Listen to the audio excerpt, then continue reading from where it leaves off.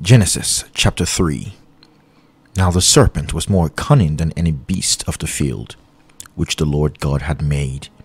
And he said to the woman, Has God indeed said, You shall not eat of every tree of the garden? And the woman said to the serpent, We may eat the fruit of the trees of the garden, but of the fruit of the tree which is in the midst of the garden, God has said, You shall not eat it, nor shall you touch it, lest you die. Then the serpent said unto the woman, You will not surely die, for God knows that in the day you eat of it, your eyes will be opened, and you will be like God, knowing good and evil. So when the woman saw that the tree was good for food, that it was pleasant to the eyes, and a tree desirable to make one wise, she took of its fruit and ate. She also gave to her husband with her, and he ate. Then the eyes of both of them were opened, and they knew that they were naked, and they sewed fig leaves together and made themselves coverings. And they heard the sound of the Lord God walking in the garden in the cool of the day. And Adam and his wife hid themselves from the presence of the Lord God among the trees of the garden. Then the Lord God called to Adam and said to him, Where are you? So he said, I heard your voice in the garden, and I was afraid because I was naked, and I hid myself. And he said, Who told you that you were naked?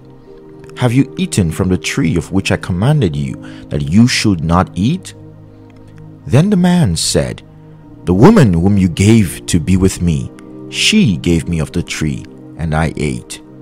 And the Lord God said to the woman, What is this that you have done? The woman said, The serpent deceived me, and I ate. So the Lord God said to the serpent, Because you have done this, you are cursed more than all cattle, and more than every beast of the field. On your belly you shall go, and you shall eat dust all the days of your life. And I will put enmity between you and the woman, and between your seed and her seed. He shall bruise your head, and you shall bruise his heel. To the woman he said, I will greatly multiply your sorrow and your conception. In pain you shall bring forth children. Your desire shall be for your husband, and he shall rule over you.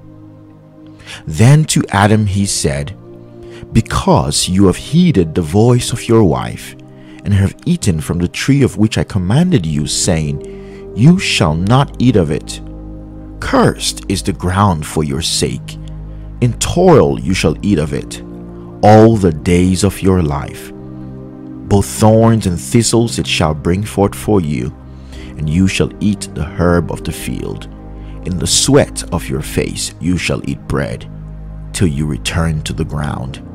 For out of it you were taken, for dust you are, and to dust you shall return.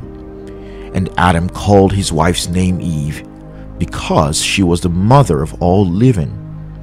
Also for Adam and his wife the Lord God made tunics of skin, and clothed them. Then the Lord God said, Behold, the man has become like one of us, to know good and evil. And now, lest he put out his hand and take also of the tree of life and eat and live forever. Therefore the Lord God sent him out of the Garden of Eden to till the ground from which he was taken. So he drove out the man, and he placed cherubim at the east of the Garden of Eden, and a flaming sword which turned every way, to guard the way to the tree of life.